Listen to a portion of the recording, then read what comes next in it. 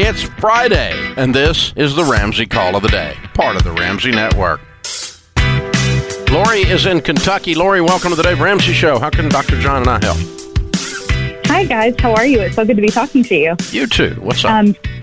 Thank you. So I'm listening to you guys religiously for several months now. My question today is about justifying the cost of going to therapy while wanting to put all of my extra money toward debt in baby step 2.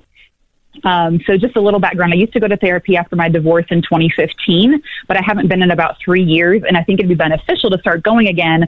But, my insurance has a $30 copay per visit. If I see a psychologist, that's still like an extra $60 to $120 a month probably, that I'd be spending on that instead of paying off my debt. What's your household income? What advice? I make about $72,000 a year. Okay. And what do you want to still work on in therapy? Yeah, what do you want to go to counseling for? Sure. So I have some lingering issues from the divorce still that I see play out in my life still today and in relationships, and anxiety are the main two things. What are they? Trust issues, fear of being left in a relationship, things like that, because I didn't instigate my divorce. It was my ex that did. Mm-hmm. So those are the two main things off the top of my head. So when somebody can articulate, here's my challenges, that's one of the cornerstones of what counseling does for us, is it helps us rake the yard and helps us move all the soil and the mess out of the way so we can actually get a snapshot, a picture of what's going on in our heart and head. You're able just to articulate it for me. So what would a counselor do? And by the way, I'm a huge proponent of going to therapy. What would a counselor do that a close friend that you cultivate relationship with, that you're vulnerable with, or a mentor from your local church or in your community, what would they do for you that they wouldn't? Because you've identified the core issues. Somebody left you high and dry, totally hosed you, and now you don't know how to trust them, but more importantly, you don't know how to trust yourself. So you articulated that. That sets off all of your internal fear alarms, which is real, your disconnection alarms, which is what we've decided to turn into a diagnosis and make a medical issue called anxiety, right? And then you just get anxious for a while, and that makes you depressed. So you've laid all that out for me. What is a counselor going to give you that a close, vulnerable friend won't? I think I'm probably looking for like coping mechanisms.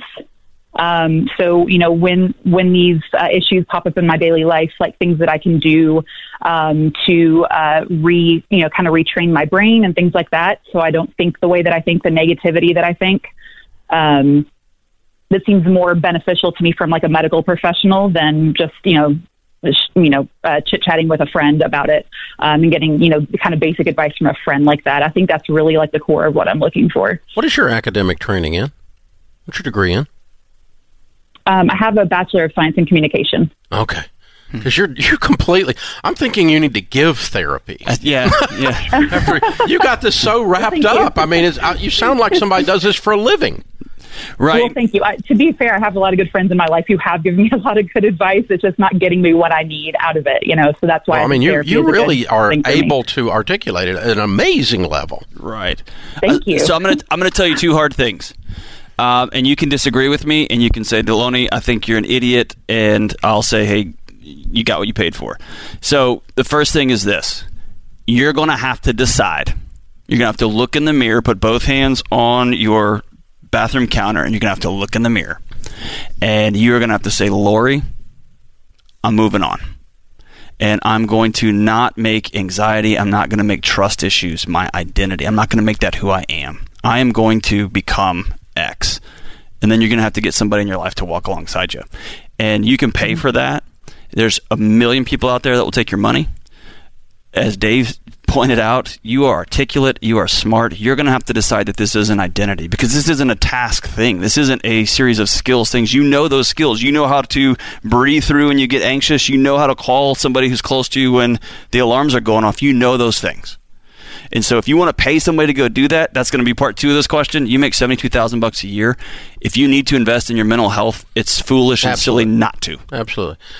Here, John, let me ask you about this and see if, Lori, I'm just playing, I'm learning here. In my mind, I worry about, not Lori as much, but just in general, that sometimes people they just want to hang out with a counselor and they just go year after year after year after year and don't seem to get any better. Yes. And so if I were Lori, I would say, okay, I'm going to budget 10 sessions, and I'm going to be done. Right. But the goal being that I've got the rest of the tools in my belt to be done. Right. And Or I'm going to budget whatever number of sessions. But this is not, you don't want to do this year after year after year after year. No. Right. So, yeah, Laura, you're going to go to a counselor and you're going to go to a psychologist. You're going to find a marriage and family therapist and you're going to say, here's the deal. I know exactly what it is. I know here's the challenges.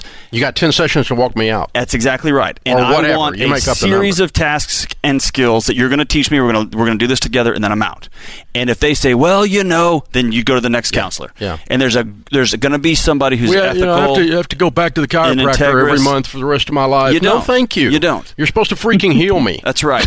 And healing is both cracking my back and teaching me the stretches and the strength building tools that I don't have to see you again. Yeah. So the greatest counselor I ever went to, when I sat down, her first statement to me is, my goal with you is to work myself out of a job.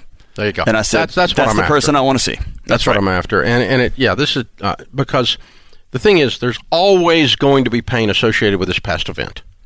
It Always. just should be diminishing, and it should be that you have the tools to work it. And that's what your community should be for. Yeah, so make sure you're plugged into a good church as well, and maybe get a lady that's 10 years older than you, 20 years older than you, that's as articulate and bright as you are to talk this through with as well.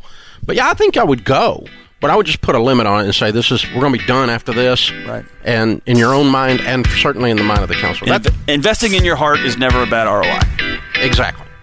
Thanks for tuning in to the Ramsey Call of the Day. To check out all of our podcasts, just search Ramsey Network on Apple Podcasts, Spotify, or wherever you listen.